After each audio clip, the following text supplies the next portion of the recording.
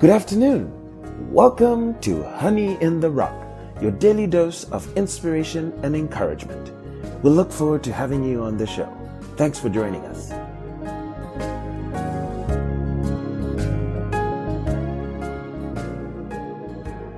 This afternoon's episode is titled, Uzziah's Heart is Lifted Up to His Destruction.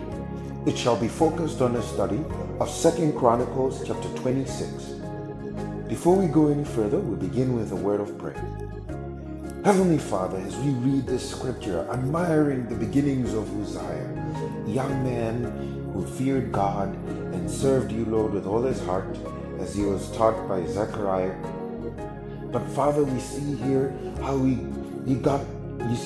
was strengthened because of his following in your footsteps, but he got haughty and lifted up, and Father, wanted to take on responsibilities that were not his. And here he was, Lord, in rage against your anointed ones, when they were trying, Lord, to advise him of what your statutes taught. Help us, Father, to never be like that. And we see how sad his demise was. But Father, help us to be humble enough, Lord, to respect your way of doing things. So we know you're the same yesterday, today, and forever. And you have a way in which you operate. And help us to be sensitive to that. In the name of Jesus Christ we pray. Amen. Up next, we shall listen to 2 Chronicles chapter 26. Chapter 26. Then all the people of Judah took Uzziah, who was 16 years old, and made him king in the room of his father Amaziah. He built Eloth and restored it to Judah. After that the king slept with his fathers. 16 years old was Uzziah when he began to reign, and he reigned 52 years in Jerusalem. His mother's name also was Jechaliah of Jerusalem, and he did that which was right in the sight of the Lord, according to all that his father Amaziah did. And he sought God in the days of Zechariah, who had understanding in the visions of God. And as long as he sought the Lord, God made him to prosper. And he went forth and warred against the Philistines, and brake down the wall of Gath, and the wall of Jabneh, and the wall of Ashdod, and built cities about Ashdod, and among the Philistines. And God helped him against the Philistines, and against the Arabians that dwelt in Gobaal, and the Mehunims. And the Ammonites gave gifts to Uzziah. And his name spread abroad, even to the entering in of Egypt, for he strengthened himself exceedingly. Moreover, Uzziah built towers in Jerusalem at the corner gate, and at the valley gate, and at the turning of the wall, and fortified them. Also he built towers in the desert, and digged many wells. For he had much cattle, both in the low country and in the plains, husbandmen also, and vine dressers in the mountains, and in Carmel, for he loved husbandry. Moreover, Uzziah had an host of fighting men, that went out to war by bands, according to the number of their account, by the hand of Jeiel the scribe, and Maaseiah the ruler, under the hand of Hananiah, one of the king's captains. The whole number of the chief of the fathers of the mighty men of valor were 2,600. And under their hand was an army, 300,000 and 7,500, that made war with mighty power, to help the king against the enemy. And Uzziah prepared for them throughout all the host, shields and spears, and helmets, and habergeons, and bows, and slings to cast stones. And he made in Jerusalem engines, invented by cunning men, to be on the towers and upon the bullocks, to shoot arrows and great stones withal. And his name spread far abroad, for he was marvelously helped, till he was strong. But when he was strong, his heart was lifted up to his destruction. For he transgressed against the Lord his God, and went into the temple of the Lord to burn incense upon the altar of incense. And Azariah the priest went in after him, and with him 80 priests of the Lord that were valiant men.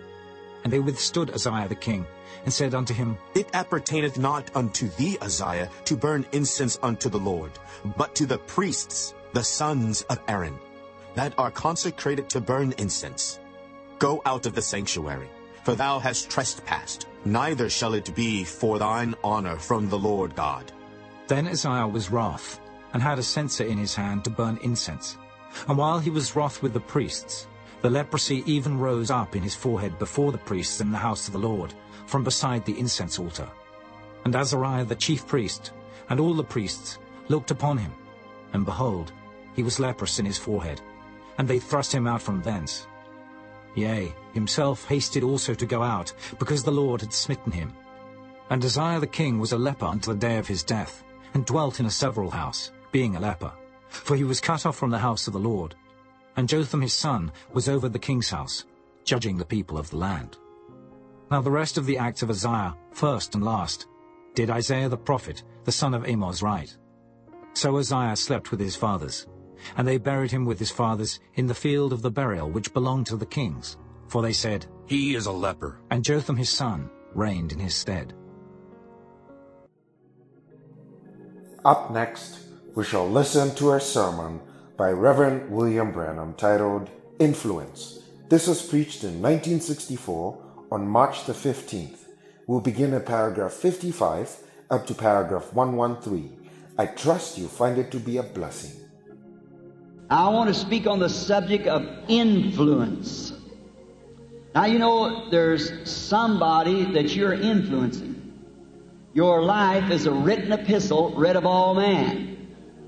Therefore, if your life isn't according to your testimony, or your testimony according to your life, rather, then you're putting a stumbling block in somebody's way.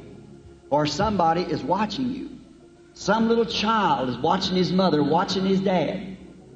Here's some years ago, I read a little article around Christmas that was, sir, did warm my heart with grief. When a fellow had been out and was a good man, he didn't drink really, but he'd been out around Christmas and visiting his colleagues, and they all said to him, said, John, have just a little drink. And from house to house, he got too much. And he had to go back home, and crossing the park, his little boy was with him, and he missed the little boy and turned around and looked, and the little boy was just going from one side to another. And the dad waited till the little boy got to him. He said, why are you going all over the park? Son, what makes you walk like that? He said, Daddy, I'm trying to walk in your footsteps. That's right. The man picked up the little boy and sat down and took the little fellow in his arms. He said, God, you forgive me. I want to walk straight so my son behind me will walk straight.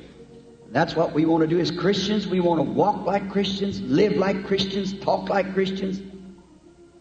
Many years ago, when they used to have slavery in the South, down Kentucky and Alabama and down where I come from, they used to take the colored and auction them off at the auction block, just like you'd have used cars or something. I believe no man's to be a slave. God made man and man made slaves. And they used to come by and buy them just like you would buy a used car, get a bill of sales and so forth. That's a terrible thing. So one day there was a buyer come by to a broker to an old plantation that had many slaves, and he said, how many slaves you got? Oh, I said, around 150 out there, I guess. Said, could I go out and look over them? He said, sure, help yourself. So he went out to look over the slaves, and when he looked around, he noticed them fellows always, they were sad. The Boers brought them over from Africa and unloaded them in Cuba out there, and then sent them over here in the South and sold them for slaves. And they know they never go back home. They know that they'll never see their father and mother no more, or their children, husband, wives, and so forth. They were a victim of circumstance that they didn't make themselves. And here they was, away from home and sad, and sometimes they'd have to take whips and whip them just like they do beast, cattle, and ox, and horses and things. And then they make them work. And they noticed, this young broker notices one of those young slaves, they didn't have to whip him. My, he had his chin up, his shoulders back, and he was really right on the mark all the time. They didn't have to be doing anything to him. He had the job done. So the owner of the slaves said, the broker said to this owner, said, I'd like to buy that slave. He said, oh, no, he's not for sale. He said, well, why ain't he for sale? Said, what makes him that way? He said, is he the boss over the rest of them? He said, oh, no, he's a slave. Said, do you feed him different than you do the rest of them? He said, no, they all lay out in the galley together. Said, he's just a slave. He said, well, what makes him act different than the rest of them? Said, you know, I often wonder that too, till I found out that over in the homeland in Africa where they come from, his father is the king of the tribe. And yet he's an alien, far from home, but he knows he's the son of a king, and he acts like it. Oh my. What are Christians to do? We're sons and daughters of the King. Though we are aliens, let's act like sons and daughters. Women, let your hair grow out. Quit wearing them clothes that you wear, immoral and things. Man, get back to where a man ought to be. Don't act like sons and daughters of God. You're an alien here. But remember, we're sons of the King. See, that influence that man had upon the rest of them, his morale kept the rest of them's hopes high. We find out that this King Uzziah was a shepherd boy in the days of Isaiah, the prophet. Isaiah was a prophet. Prophets are born. They just not laying their hands on them and making them prophets. They're born, foreordained of God. Gifts and callings are without repentance. There's a gift of prophecy in the church, and it must be judged by 3 people before the voice should ever be heard amongst the congregation. But that's just a gift of prophecy. But a prophet is absolutely ordained with "Thus saith the Lord" from childhood up. And Isaiah was a prophet of the Lord. And he had been taken to the temple. And he had, Uzziah, this young shepherd boy, was a great influence upon this young prophet. Because Uzziah in 2 Chronicles 26 tells us that he became king of Israel when he was just 16 years old. His father Ahijah died, and he took his place to rule, as it was a custom that the son succeeded the king. And they took and made him king when he was just 16 years old. And his father Uzziah was a great man. He was a godly man. And having this godly parent, it made him do the thing that was right because he was influenced by his father.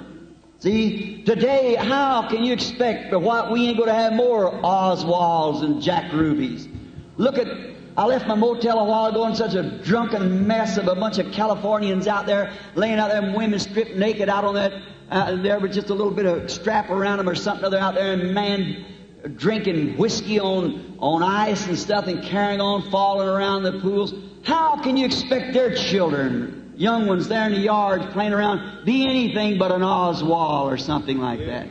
It's the influence that's put before them. Oh, America's rotten to the core. She's going to reap what she sowed. A just God cannot let her get by with anything else. You say, I certainly am American. On the fields in Germany and Japan, there's American graves marked all through there. My people, Branhams. And if I had to go, I'd give my life for it. But let me tell you something.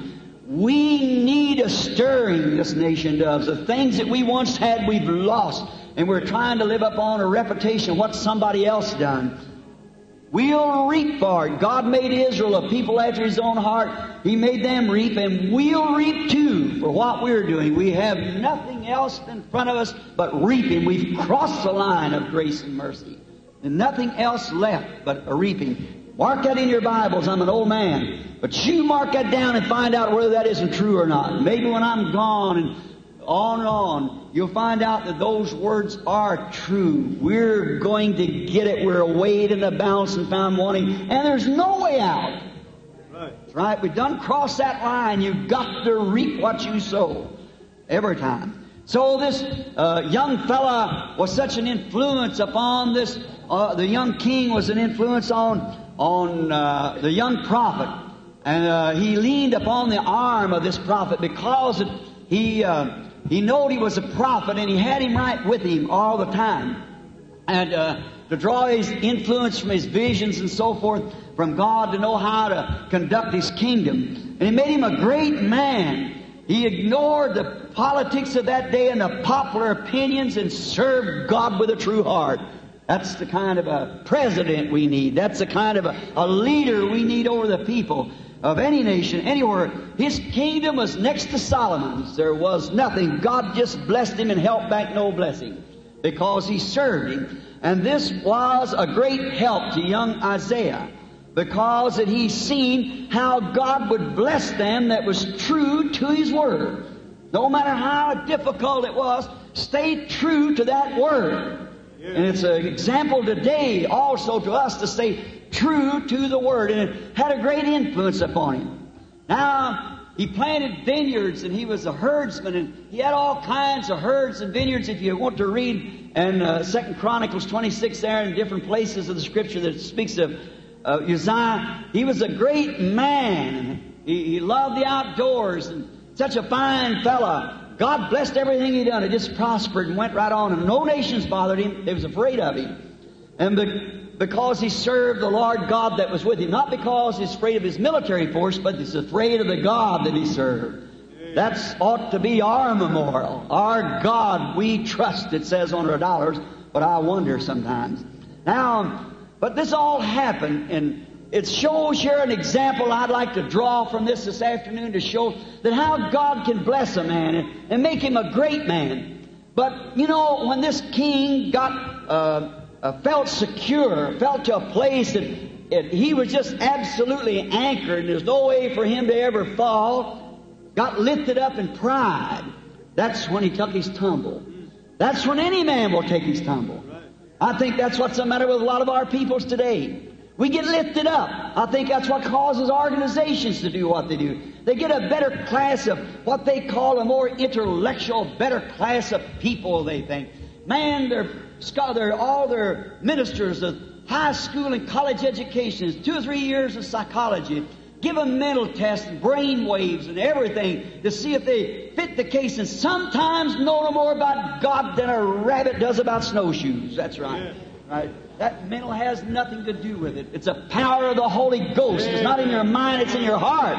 Right. But see, we get lifted up. We go to the best church in town. We belong to the First Church. We belong to where the mayor goes. We belong to this and all these things there. See what it is? Then the people just simply can't stand to hear that. They just think that you're just a terrible person. But what it is, there's no place for the seed to anchor.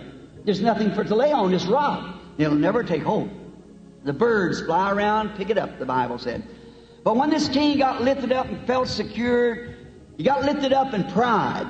I notice a lot of times we find even people, evangelists, get to a spot where many of them has been accused of things, and maybe some of it is true, of drinking and so forth. What it is, I think they build a little kingdom around them and think them people love them so well. There's no way at all for that. Them people, they can just do anything they want to, and those people overlook it. The people might, but what about God? That's where we fail to see. It's God is the one doing the looking. See? God knows it. When you see truth and light and reject it, God knows what you've done. You'll never go no further till you come right back to that spot again. Amen. You can't cross over that. You've got to come right back to where you left off.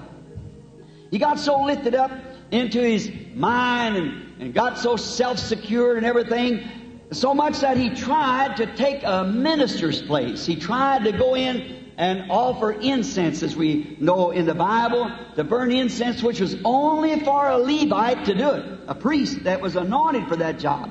He tried to take his place. And here we have an influence of this king to let people know that this carnal impersonation of each other today, it's not of the Lord. You're not ordained to such things. You'll never take another man's place, and another man can't take your place. Find where your place is and abide there. See, he thought, when I bless God, I'm a king, and the Lord has been good to me. I can do this. I've got this. This is my ministry. And to come to find out that in his going on like that and tried to go over, step over what God was blessing him at, if you're a good lay member, be a good lay member. If you're a good housewife, if God's blessed you as a housewife and made you loyal and true, sister, you just continue to be that. Don't get thinking God called you to be a preacher or deacon or something else. And you do the same, man. Wherever God has blessed you, there abide, because that's where He's set you at. You do just what He tells you to do and see where He blesses you. But don't never try to step in. That's a grassroots of Pentecost.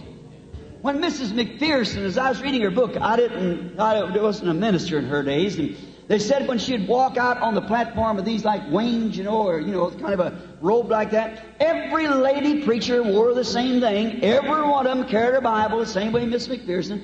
Did you ever listen to these radio programs? Every fella, Lord bless you, real good fella, a Billy Graham. It's carnal impersonations. I was reading the history of Martin Luther, and the history said it wasn't so much of a mystery that Martin Luther could protest the Catholic Church and get by with it, but to hold his head above all the fanaticism that followed his revival. Yeah. That's right. Hold yourself clean and clear to your calling. Stay with God's Word and don't move for nothing. Stay, abide in your calling. If He give you a job out there as a farmer, farm good, God bless you at it, and pay your tithes and whatever it is, your offerings to help the ministry go on. If He made a mechanic out of you and blessed you in that work, stay with it and thank Him for it. Yeah. You just abide where God calls you. We find here an influence. And then when he was tried to be corrected, the minister run after him and said, "Say, wait a minute, you wasn't called for that." Oh, did he get angry? Why, he was ready to have his head cut off. See, there's another thing we have to know. No matter how much God's blessed you, you haven't got no right to rebuke the anointed of the Lord or say anything against him. Amen. Right. God is the one to take care of that. If they need any rebuking, that's His children. You let them alone. You're not supposed to do that. See, and when you tell people of their sins and tell them they're doing wrong, come out. Don't just try to get to heaven on an organizational system or something. My goodness. They want to blow up. They want to find fault with you. They won't even sit and listen at you. Get up and go out and ill-mannered and just act anyway. You see, that goes to show the first place poor raising. Home manners. Certainly does. But we find out that this guy taking this attitude and doing the thing he did, what happened to him? The Lord struck him with leprosy right there in the building. Right. And what's leprosy? The type of sin. Unbelief. There's no other sin but unbelief. He that believeth not is condemned already. Amen. And sin is the only unbelief there is. I was preaching one time in a Methodist church, and I said, smoking cigarettes is not a sin. Committing adultery is not a sin. Taking the Lord's name is not sin. Too much for one sister. She raised up and said, "Pray tell me, Reverend Branham, what is sin?" I said, "Unbelief." You do those things because you do not believe.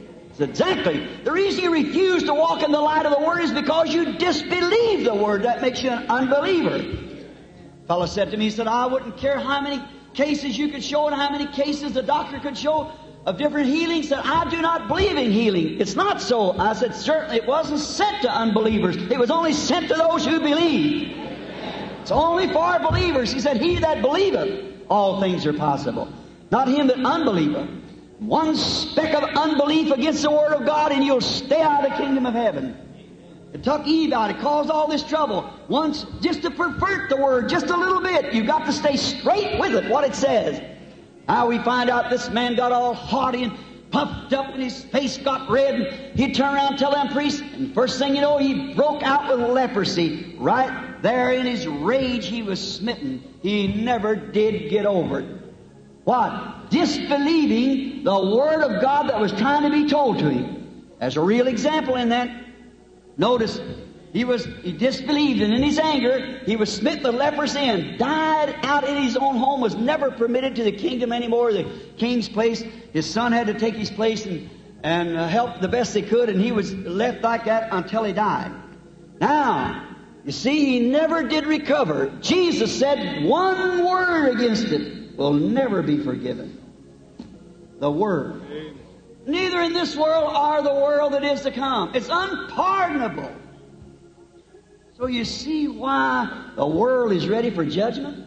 The great evangelists and things that's covered the earth with the gospel, been laughed at, made fun of, everything else, there's nothing left. There's no way for it to ever come back. They've blasphemed the Holy Ghost and made fun of it and everything else, and there's no way for it to ever come back. It's got to be paid for. There's no way out of it. God's just. It would be against His justice, be against His being, what He is. As we get towards the end of this episode, we'll end with a word of prayer. Heavenly Father, this scripture is an excellent example of how you're not a respecter of persons, and how, Lord, you're a God with principles and statutes and judgments, and you do not compromise on your word. So, Father, may you help us to be respectful of the word that you've given us and to recognize, Lord, that to obey it is life and to do the opposite is death. So, Father, give us a reverence of thy word and of thy spirit and of thy anointed ones. In the name of Jesus Christ we pray. Amen.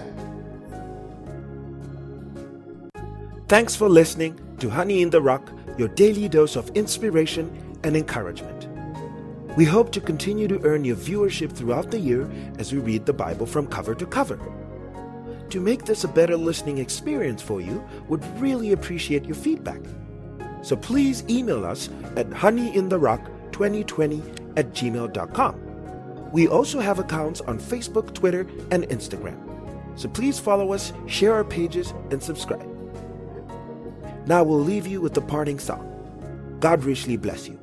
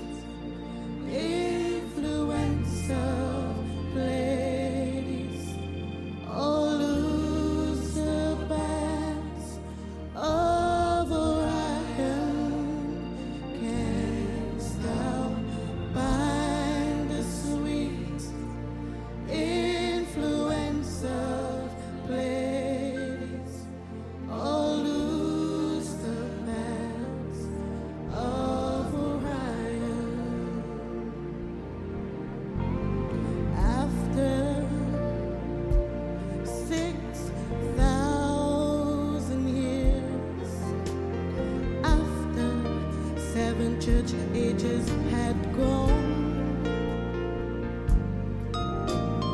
God himself came down with healing in his wings to mark the end of man's sufferings.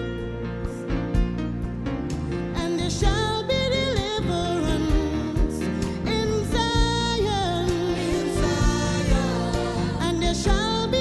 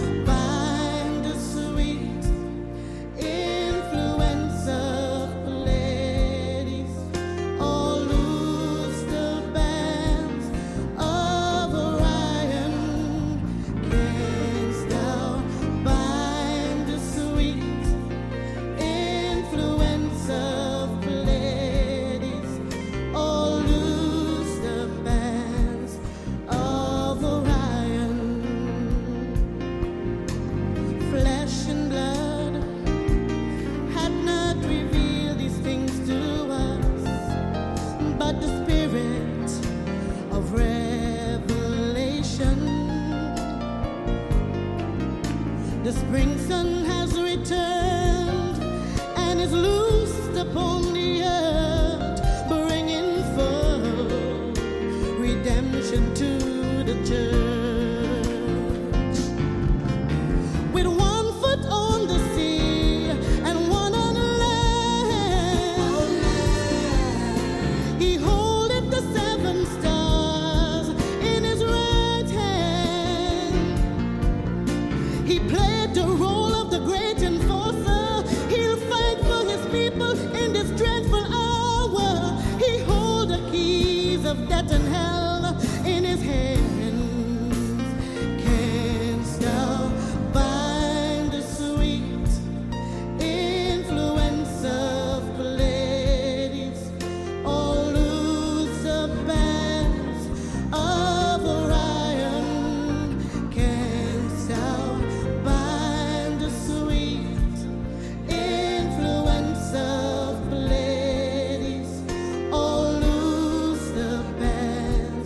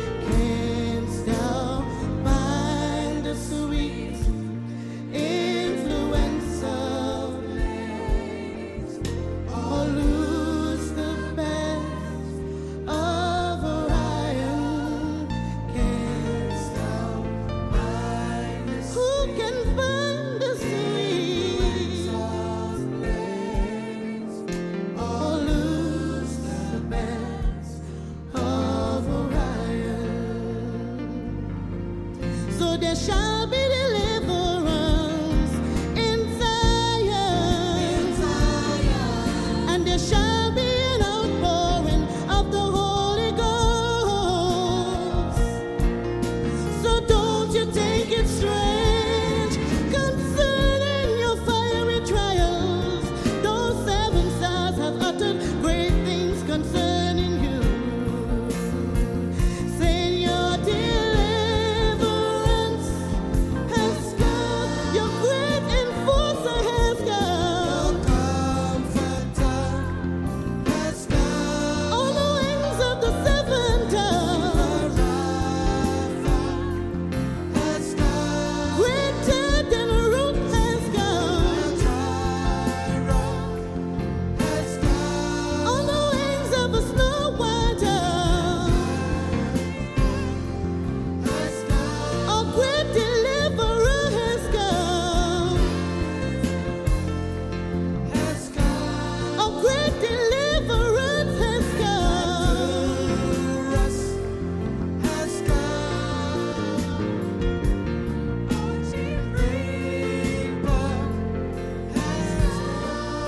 A deliverance